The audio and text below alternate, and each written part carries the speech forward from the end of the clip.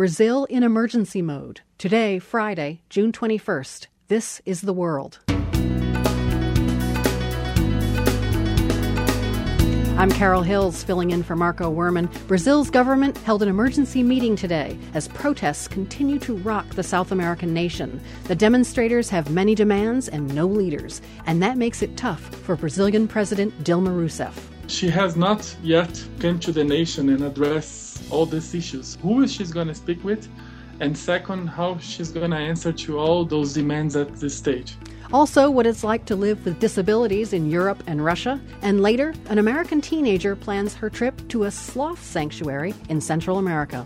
Sloths are really peaceful creatures, and they're pretty easy to get along with. So, we should be able to hold them and play with them a little bit. PRI's The World is supported by Medtronic, now accepting nominations for the Bakken Invitation, a global celebration of patients helped by medical technology who make a difference in their communities. More on how nonprofits can earn a grant at liveongivon.org. I'm Carol Hills, filling in for Marco Werman, and this is The World. Brazil's government is in emergency mode. Today, President Dilma Rousseff held a crisis meeting with her cabinet in response to the massive protests that have swept through the country over the past week. Last night, an estimated 1 million demonstrators took to the streets of cities throughout Brazil.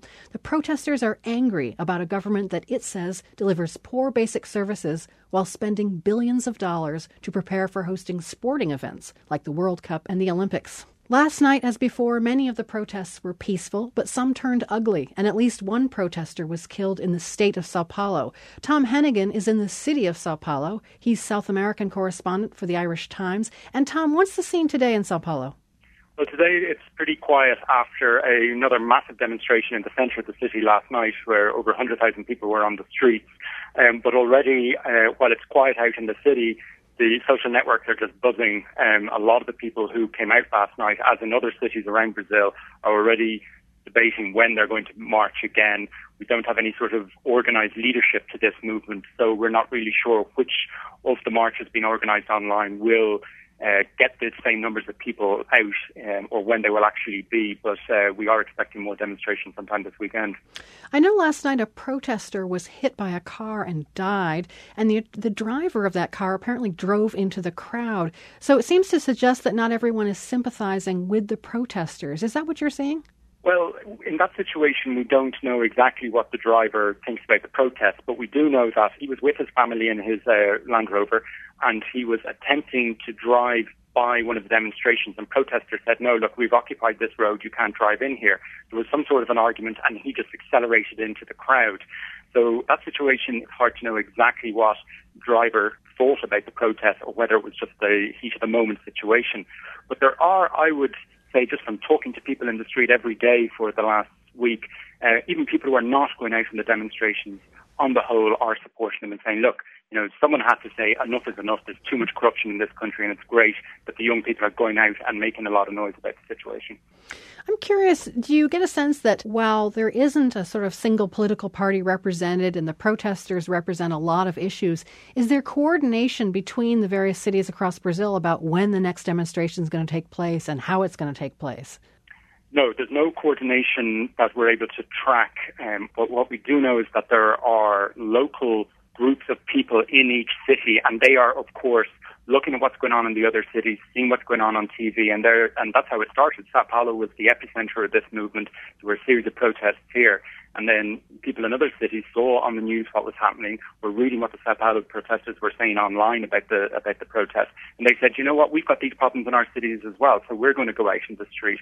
So it's a very diffuse movement at the moment. There is no leadership, there's no real set agenda of demands, and there's even disagreements within the protesters. Last night here in Sao Paulo, there were some small radical left-wing groups who the protesters expelled from the march. And once they were expelled, they were saying, look, this is fascism. Why can't we protest? Brazil isn't a dictatorship anymore. So it's very fluid at the moment within the demonstrations, and it's too early really to say if there's any leadership emerging to them. Irish Times correspondent Tom Hennigan speaking to us from Sao Paulo. That lack of leadership among the protesters is also a challenge for Brazilian President Dilma Rousseff. She's being criticized for reacting too slowly to the unrest. Mauricio Moura is a Brazilian economist and currently a visiting scholar at George Washington University. He says Rousseff is in a tough position because the protesters have so many demands, yet no one leader to open a dialogue with. I think she has 2 points to address. First one is who she's going to speak with, and second, how she's going to answer to all those demands at this stage. It must be kind of strange for Dilma Rousseff. I mean, she protested against the government way back in the day and suffered for it. Tell our listeners a little bit about her background. Oh, she was a political activist in the end of the 60s during our military dictatorship, and she was actually arrested, and she spent like 2 years in prison. However, I should say that it was a very different times. Right now, Brazil is a democracy. So the way that the institutions are handling those protests are very, very different.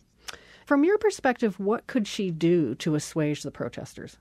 I think one of the things good about the protests about transportation, 2 days ago, the mayor of Rio and the mayor of São Paulo and the governor of São Paulo, big states of Brazil, they came to national TV and they explained it in details how they're pricing the transportation.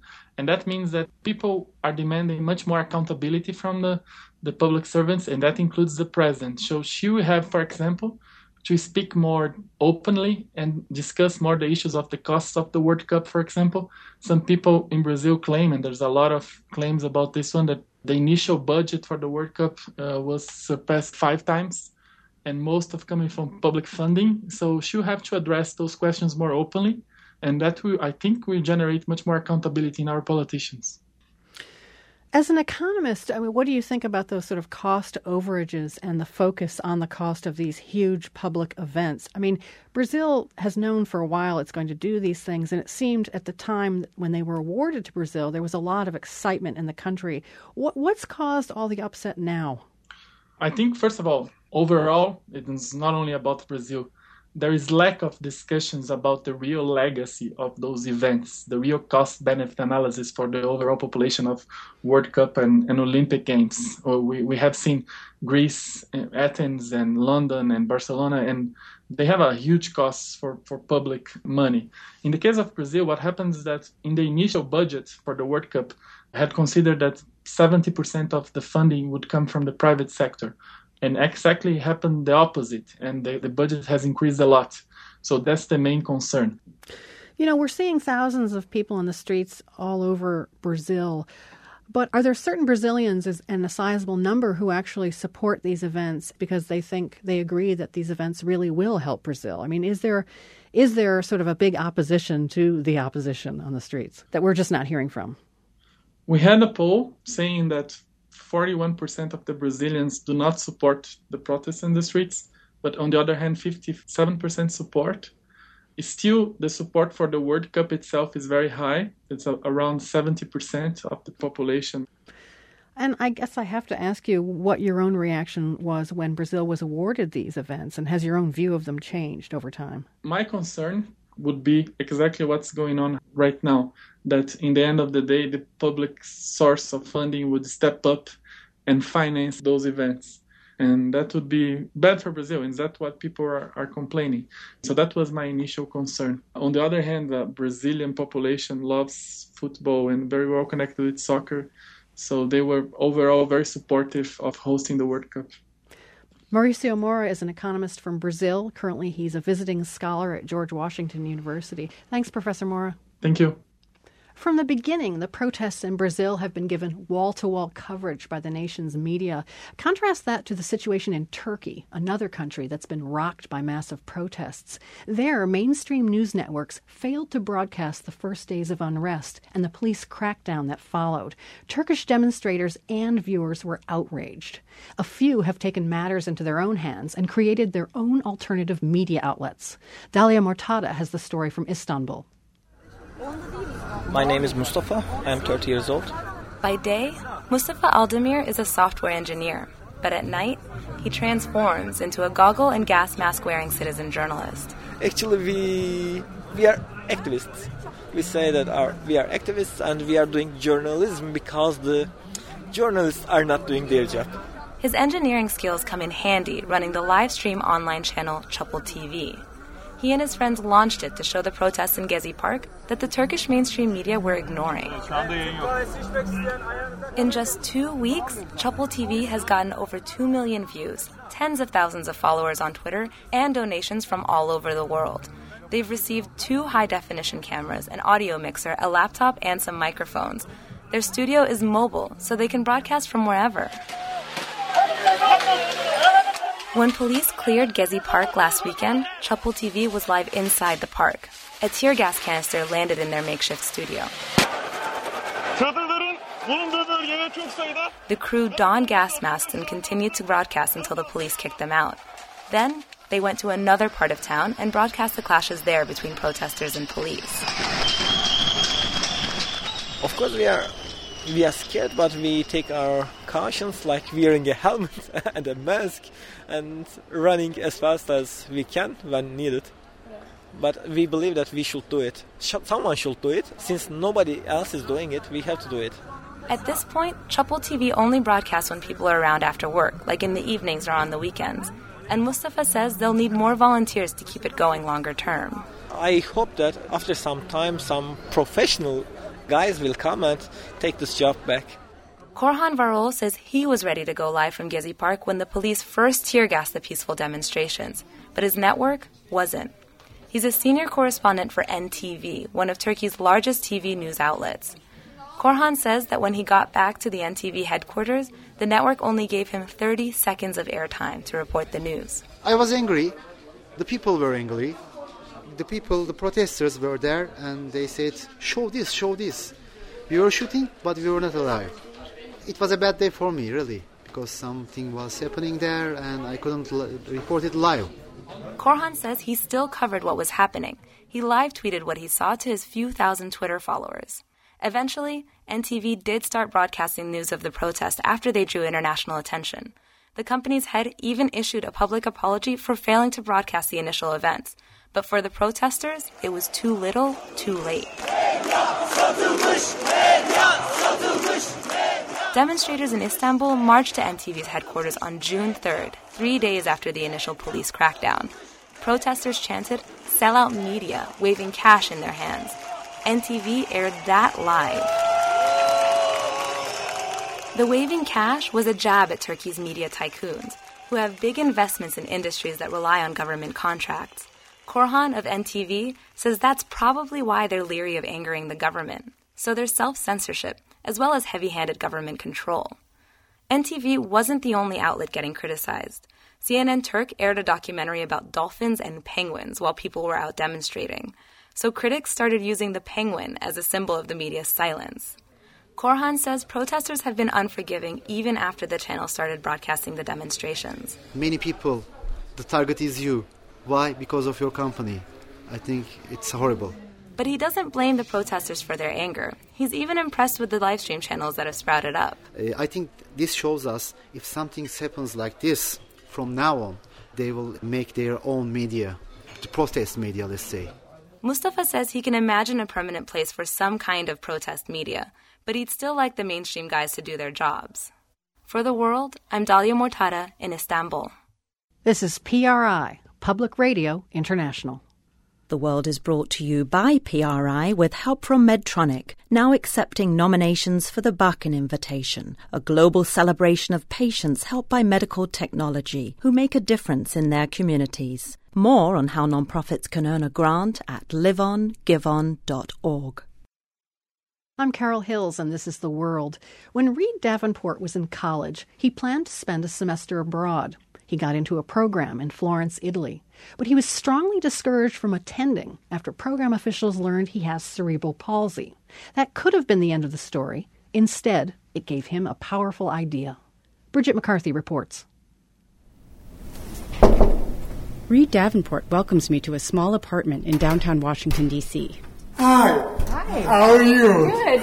Davenport is cheerful and clean-cut. He graduated from George Washington University last spring with a degree in journalism and is now living on his own.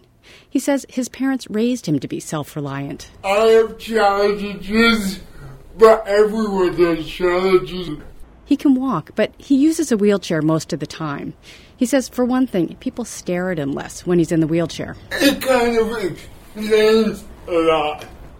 Davenport has to work a lot harder to get the words out, but he didn't want me to use a voiceover for him. In fact, in addition to being a freelance reporter, he's an occasional public speaker. His cerebral palsy gives him a unique perspective. And at times it really is therapy for me to write about what I go through, and I like to have my voice heard. He says he likes to have his voice heard. During his junior year in college, Reed hoped to study in Italy. But when the program officials learned he used a wheelchair, they talked him out of it because of the lack of accessibility. He was disappointed. But then he began to wonder, what's it like for people with physical disabilities in Europe? Last winter, Davenport went with a cameraman to find out. He produced a documentary about the trip. It's called Wheelchair Diaries. Davenport was shocked by how hard it was to get around because so few buildings, public transportation, even sidewalks were wheelchair accessible. Europe is such a progressive society, and it was a juxtaposition between the progressive society and the lack of accessibility. He interviewed people from Ireland, Belgium, France, and Italy, including Carlotta Bazzazzi, director of the European Disability Forum. There are around 14% of people with disability in Europe, so they are not first-class citizens. There is a lot of discrimination. Davenport learned that discrimination takes different forms there. People with disabilities are also much less visible than in the United States. He went around Brussels with a journalist named Francois, who also has cerebral palsy and uses a wheelchair. There weren't even curb cuts in the sidewalks, so Davenport had to ride in the street alongside traffic. He and Francois spent several hours just trying to find a place to eat. Nothing was accessible. Here's Francois. It's always a vicious circle. Like, if you don't accessibilize your building, people would stay at home. And if people with disabilities stay at home, the responsible for buildings as accessibility would say, what's the point of getting it accessible because no one's using it? Davenport says in order for people with disabilities to be included and win social acceptance, they first need to be able to get through the door. So why has Western Europe done relatively little to accommodate people with physical disabilities? I mean, the obvious answer and the excuse I hear all the time is, oh, it's older. And the old buildings just can't be made wheelchair accessible. But Davenport doesn't buy it. He thinks it's mostly indifference. We're not talking about restructuring one of the 7 wonders of the world, he says. We're talking about putting a ramp up, making sure public transportation is accessible. On the other hand, Reed Davenport says people in Europe were always willing to help. In Naples, a group of 14-year-old boys carried him in his wheelchair on and off of a bus. He questions whether that would happen in the United States. And a repairman in Brussels fixed his broken wheelchair for free. All of which makes it hard for him to generalize about countries or cultural attitudes towards disability. There were closed-minded people in Europe, but there are closed-minded people in the United States. People help me in Europe, people help me in the United States. So it's almost impossible to pinpoint a difference in that respect. Maybe it's more about individual empathy. Gavin, an Irishman with chronic progressive muscular dystrophy, who appears in Wheelchair Diaries, put it this way. The moment you know somebody in a wheelchair is the moment you look at the world differently. You start to see it the way they see it. Reed Davenport's documentary, Wheelchair Diaries, is being shown at film festivals around the country. For The World, I'm Bridget McCarthy. People with disabilities used to be invisible in Russia. Yulia Simonova remembers it that way. The World's Jennifer Gorin has her story. When Yulia Simonova was 10 years old, she was doing a gymnastics routine. She had an accident, and she fell and broke her back. After several surgeries, she ended up in a wheelchair, at home, isolated. I couldn't go out from my building, and I lived on the 4th floor without any elevator, and I was just stuck in my house. And that's the way it used to be for disabled people in Russia. They couldn't get out of their homes. They couldn't go to school, so they were effectively invisible. But with support, Yulia got out of her fourth-floor apartment and went to school. And when she was 18, she spent a year as an exchange student in the U.S. She says that year changed the way she viewed things. Because in America, I even didn't notice that I'm different, that I use a wheelchair. It was normal. When she went back home, she began giving speeches about how things could be different for people with disabilities. That was more than a decade ago. She says things are starting to change in Russia. You now see ramps for wheelchairs in Moscow, though she says they're often too steep to use, and oblivious people park their cars in front of them. But buses and subways are becoming wheelchair accessible, at least in the cities. In my opinion, it should be more faster. Because I travel a lot and I see the situation in different countries. Yulia Simonova works on inclusive education for the Russian disability group Perspektiva. She says children with disabilities are increasingly going to school in regular classrooms. And she says when she speaks at schools, kids ask her all kinds of questions. For example, children asked me, how do you sleep in your wheelchair? Or how do you dress in your wheelchair? She doesn't mind. She says she thinks that young people in Russia are much more open to people with disabilities. Old people, yes, they still have strong stereotypes and they feel pity for people with disabilities. But young people, they don't. There are other signs that Russia is changing. Last year it ratified the UN Convention on Persons with Disabilities, something the U.S. hasn't done. And then there's the Paralympics. Russia's Paralympic team came in second in the overall medal count in London last year. Yulia Simonova says it gave Russians a sense of pride. Next year, Russia hosts the Winter Games in Sochi. And Yulia says she's applied to carry the torch for the Sochi Paralympics. So I hope people choose me and I will do it. I want to show our society, other people, that people with disabilities are independent, are educated, are beautiful, and stuff like that. For the World, I'm Jennifer Gorin. This is PRI, Public Radio International.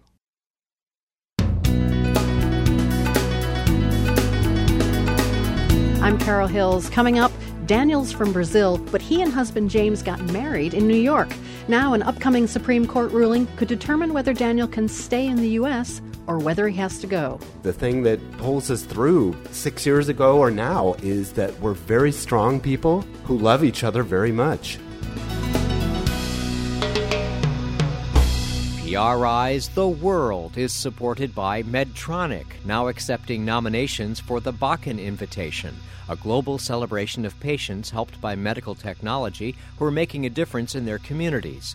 Learn how nonprofit organizations may earn a $20,000 grant at liveongivon.org.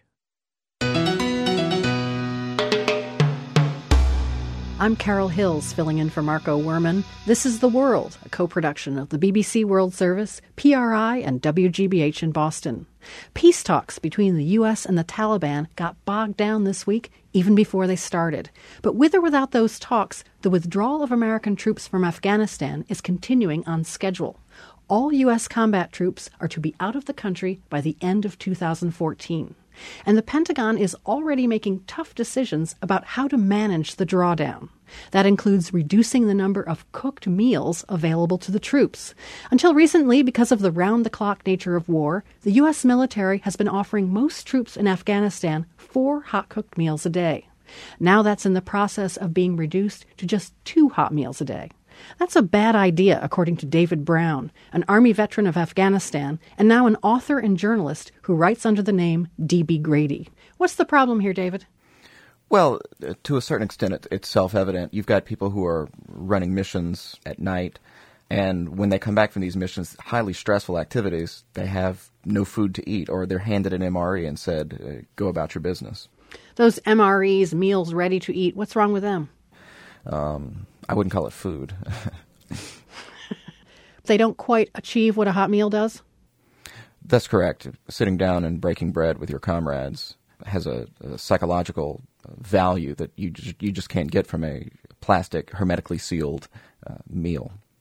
In The Atlantic this month, you write about the difference a good midnight meal made to you and your whole unit when you were serving. Tell us about that.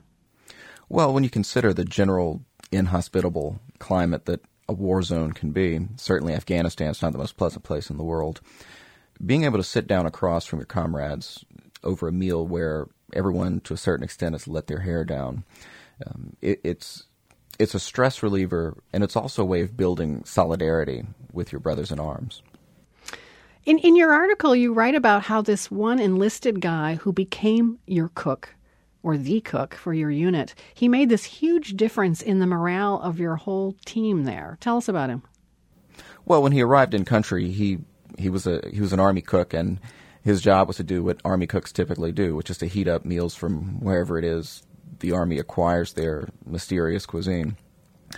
You could tell that this pained him. This was his job. This was something that he was going to do and be proud of. This was his time in a combat zone. And finally, he took the initiative, and he decided he was going to put all of his, I would say, heart and soul into these meals, to begin creating meals that mattered, things that people would actually want to eat, would want to sit around tables and talk with one another and break bread. And it made a real difference in the morale of the unit and indeed the whole camp. You know, our program, The World, we have a community of vets online, and we asked them for some responses to this story about possibly losing these 2 hot meals a day. And one common response we got was, suck it up. Some said they'd never had hot-cooked meals. What do you say to that? Well, I would be very curious to see what soldier and what unit had never had a hot meal in a combat zone. But I would say that based on what we've learned over the years with regard to mental health and with regard to combat efficiency and combat readiness, if a cooked meal is a stress reliever for a soldier who's coming off a patrol or pilots who've been in the air for 12 hours, why would we not provide that, especially considering the relative cost efficiency of it? If we're looking at just suck it up, things are a lot easier now and you're too soft a soldier, well, how hardcore do we want to get? Every war, things get a little bit easier. World War I didn't even have antibiotics. So do we want to go back to those days? Because they were really hardcore soldiers in those days, obviously. World War II veterans would have loved the type of uniforms that we have today, the types of moisture-wicking shirts, flame-resistant materials, and so on. Do we want to go back to those days? I mean, how much is adequate suffering for a soldier, and who's going to be the one to make that decision? To be fair, I should tell you that many of our online community actually agree with you. One Marine infantry vet wrote that those midnight meals were, quote, incredibly important to my psyche. To help listeners understand the difference, tell us about the alternative. What's in an MRE? Well, an MRE is a very calorie-dense meal. It has strange foods with names like pork, imitation, preformed, and the Department of Defense is right. I mean, a soldier who eats an MRE will receive adequate nutrition and calories moving forward. The problem with an MRE is not necessarily what's in it, it's what's not in it. And what's not in it is that single place where soldiers, Marines, sailors, airmen come together, discuss their day, basically de-stress, so to speak. MREs just aren't conducive to that. Sort of like the family meal around the table at the end of the day. That's exactly right, and a family is probably the perfect way to put it. Army veteran David Brown is now an author and journalist, writing under the name D.B. Grady. He joined us today from WRKF in Baton Rouge. David, thanks for talking to us. Thank you. As we just heard, we received a number of comments on this story from our online community of veterans. One more I want to share. Robert, a veteran from California, texted us saying he was Special Forces, and most of his missions were in the middle of the night. That midnight meal was all the more important, he wrote, because it could always be his last. Join our group of veterans who help make our reporting better by sharing experiences like that one. If you're a vet, or if someone in your family or friend is a vet of the wars in Iraq or Afghanistan, we want to hear from you. To join our group, just text the word RETURN to 69866. And thank you. Also, we want to share with you some of the responses we've gotten to a story we ran earlier this week. It was about Teufelsberg, the Cold War listening station built and run by Americans in West Berlin. U.S. military linguists would listen in on communications from Soviet and other Warsaw Pact militaries. They would then translate it all and relay the important stuff back to the NSA in Washington. The station is derelict now, but our interviews with some of those military linguists caught the attention of others who were there at the time. One listener wrote to say he was a German-English translator at Teufelsberg during the 60s. He recalls sitting in the ruins of the center of the Nazi Empire that derived so much power using massive amounts of data about its citizens. He wrote, "The East German secret police were doing the same to its citizens on the other side of the Berlin Wall. I seem to remember something like, those who don't learn from history are ... Another Teufelsberg veteran who contacted us is Mike Matulis. He was a Polish linguist. His note says, in part, "I remember lots of death threats communicated to the site the last year I was there. That was 1980. From Islamic sources. We were constantly on high alert due to those. Those were the days of the Iranian hostage crisis. I stopped riding the troop bus to work after those started coming in and drove my car instead. People used to say about every fifth person in Berlin was a spy. I assume that was an exaggeration, but there was a lot of us in the Cold War heydays." Thanks for your comments. You can hear our story about the Berlin listening station and post a comment at theworld.org. The end of the month is drawing near, and the Supreme Court still has 11 cases yet to decide. One of the most anticipated is on the Defense of Marriage Act, or DOMA. In the balance is the federal recognition of same-sex marriage, including marriages between Americans and foreign nationals. James Oslin and Carlos Daniel dos Santos were married in Manhattan in December 2011. Oslin is American, and dos Santos is from Brazil. Their marriage is recognized by the state of New York, but not by the federal government. And the court's decision on DOMA could change their lives. We start with James Oslin, editor of Savoir magazine. It was a Sunday when we first met, and I was on the way to work. And I remember it was just an incredibly busy, crazy time at work. And I was walking around near Times Square, and I suddenly bumped into this wonderful guy. You know, one of those bam flashes of somebody you pass on the street and you're like, I want to get to know that person. And I remember that when we were saying goodbye, I stopped and looked at you when you were walking away. Did I turn back and look? You didn't. You made me feel very comfortable talking to you. I had been here in the States for 4 months. At that time, I was still very insecure about my language skills. I couldn't place where you were from. Your accent wasn't one that I recognized. It didn't sound Spanish. It didn't sound French. You're the first Brazilian person that I ever knew. From the very first moment, I was ready. I wasn't. I had a kind of reticence. I was just leaving a 14-year relationship. And I remember there was one night in particular, and I looked into your eyes and I said, wow, you really are the one.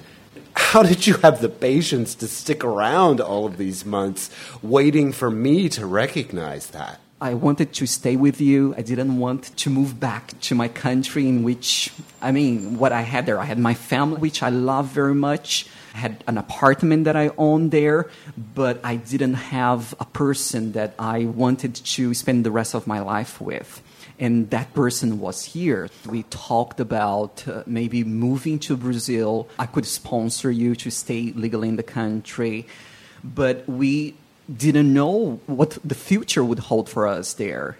And I didn't want to risk, you living in the States.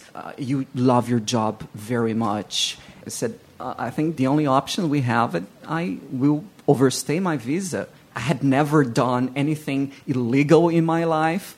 It was an awful feeling. All of a sudden, I'm living this very public life. I'm the editor-in-chief of a magazine. I'm a judge on a TV cooking show, et cetera, et cetera, et cetera. And I'm leading all of a sudden this really accelerated, almost exaggerated life.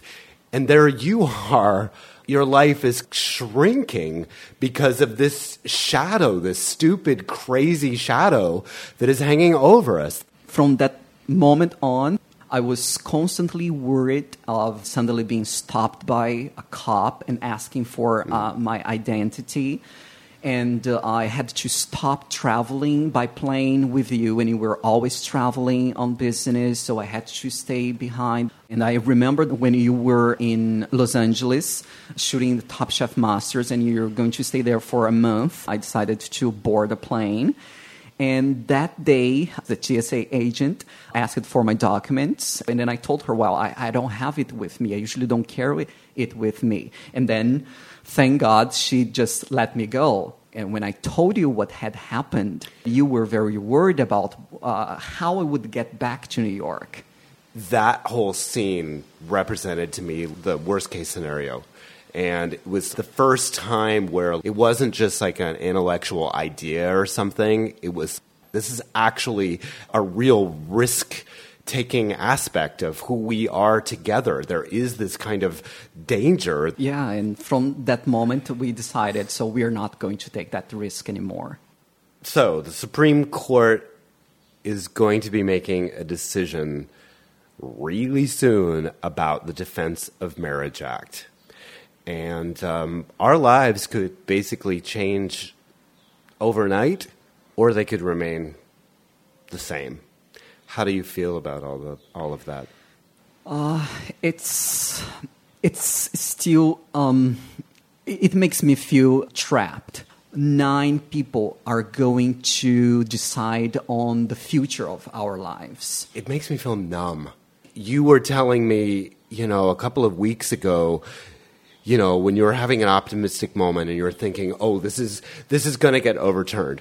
And basically that means that our application for a green card is going to go through again, and I'm going to go see my family. In fact, I'm going to go spend a month in Brazil. And I remember saying, Daniel, don't go too far with this. This may not happen.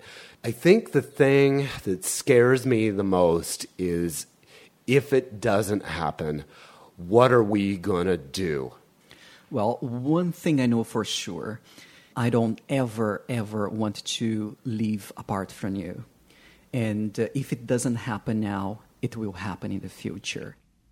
That was Carlos Daniel dos Santos and James Oslin talking about the upcoming Supreme Court decision on the Defense of Marriage Act. It's expected next week. If you want to send a message, you probably dash off an email or a text. Maybe you post it on Facebook or Twitter.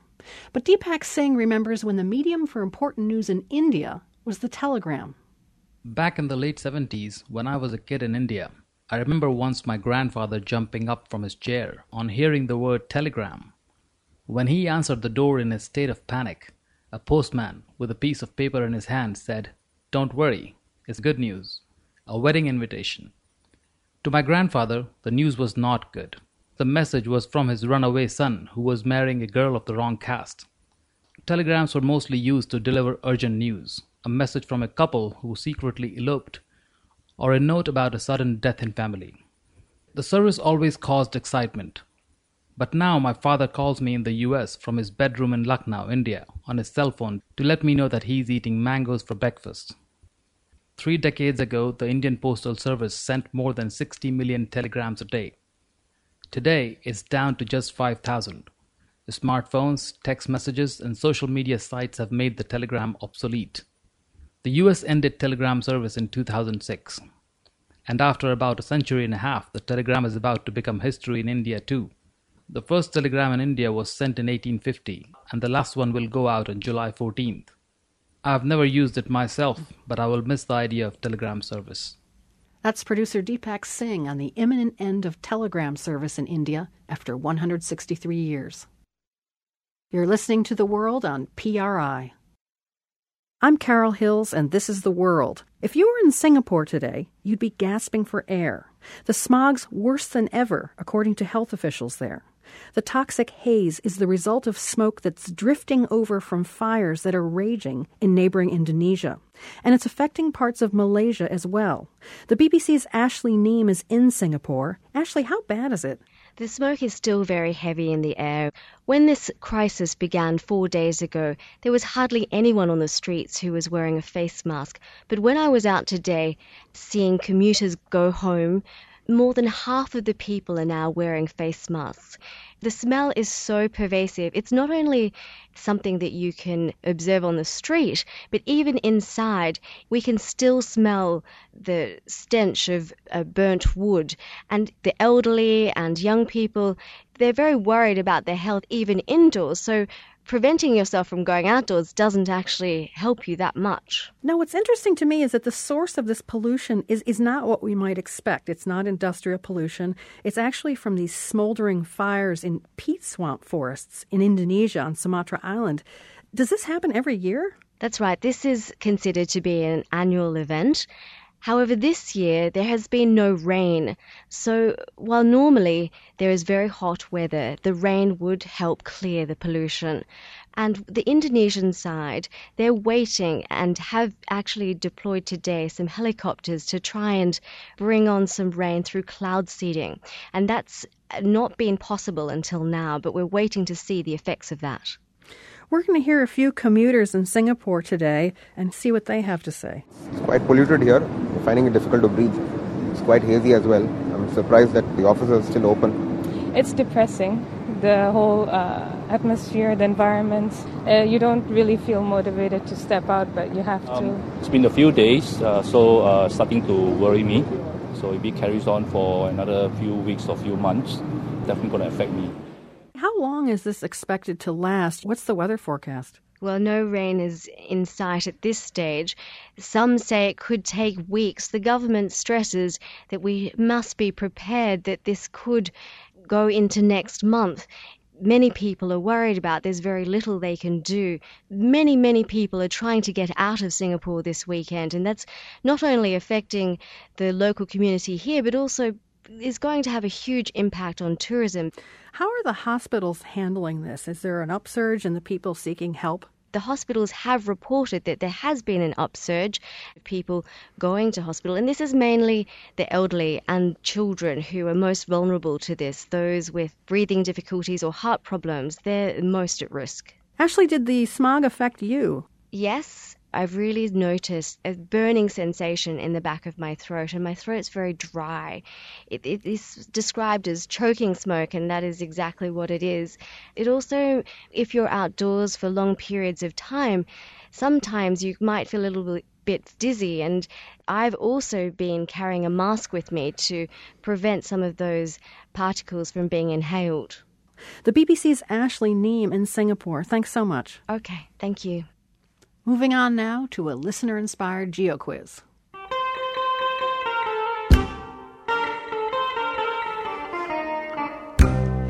We've asked some of you geo-texting game players to tell us about your summer vacation plans, and here's one response that really stood out for us. This listener told us about her plans to visit a sloth wildlife sanctuary somewhere in Latin America. I'm really looking forward to just kind of like detaching from everything. You know, we can't really use our cell phones. It's like an adventure. So where in Latin America would you go for an adventure inside a wildlife sanctuary dedicated to sloths? We'll narrow it down for you. We're looking for a Central American nation that borders Nicaragua to its north. This country has worked hard to attract eco-tourists, and most of them start their visit at the Juan Santamaria International Airport. It's located in the city of Alajuela, just west of the capital, San Jose. So can you name this Central American country? We'll give you just a few seconds for this one. Time's up. And here with the answer is the very listener whose summer vacation plans inspired our quiz. Hi, my name is Cosette Madeline. I'm a freshman in high school and I'm 15 years old. I'm from San Jose, California, and I'm going to Costa Rica to stay in the sloth sanctuary with my family. So Costa Rica is the answer. Cosette and her family will be visiting the sloth sanctuary in southern Costa Rica, near the border with Panama. And they're going there because, as you're about to hear, Cosette is really, really into sloths. Well, sloths are an endangered species, so it's kind of a zoo to protect all the sloths and just take care of their needs because they're really vulnerable creatures. Sloths are like these little furry creatures. They're usually around 10 pounds. And they move really, really slowly. They usually have 3 or 2 toes. They kind of naturally hug things at all times. They're just these really peaceful little happy creatures, and they're always smiling. My mom actually was recently telling me and my friends a story. In kindergarten, we were at the Seattle Zoo, and they had a sloth there. And I sat there because I wanted to see if it would move, and I wouldn't leave until closing time. Everyone knows I like sloths, like everyone. I'm sitting in my room right now, and I'm looking around at all of the sloth paraphernalia I have around. I've been drawing like sloth cartoons since the 6th grade. And I don't know, all my friends look for sloth pictures or videos to send to me. So they're all pretty excited for me that I get to go. We're taking like the sloth tour. So it's like a 3-hour tour where we get to go, privately see all the sloths and what they do and play with them. And then they'll just kind of be around. Sloths are like really peaceful creatures, and they're pretty easy to get along with. So, we should be able to hold them and play with them a little bit. I've been wanting to go for like so long. Earlier this year when my parents were like, hey, we should go to Costa Rica and do this trip. And we started looking at the website. I just like burst into tears. I was so excited. I try to not think about it too often because I get way, way, way too excited. 15-year-old Cosette Madeline. The whole family is going to spend a few days this summer at a sloth sanctuary in Costa Rica. The answer to today's GeoQuiz. If you're going somewhere this summer that could also be a GeoQuiz destination, tell us about it at theworld.org.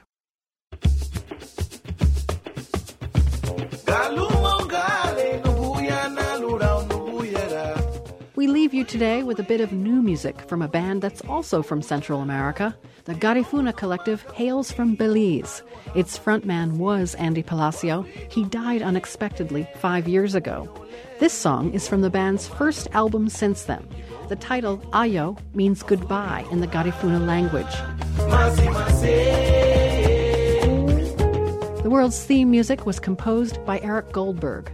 From the Nan and Bill Harris studios at WGBH in Boston, I'm Carol Hills. Have a great weekend.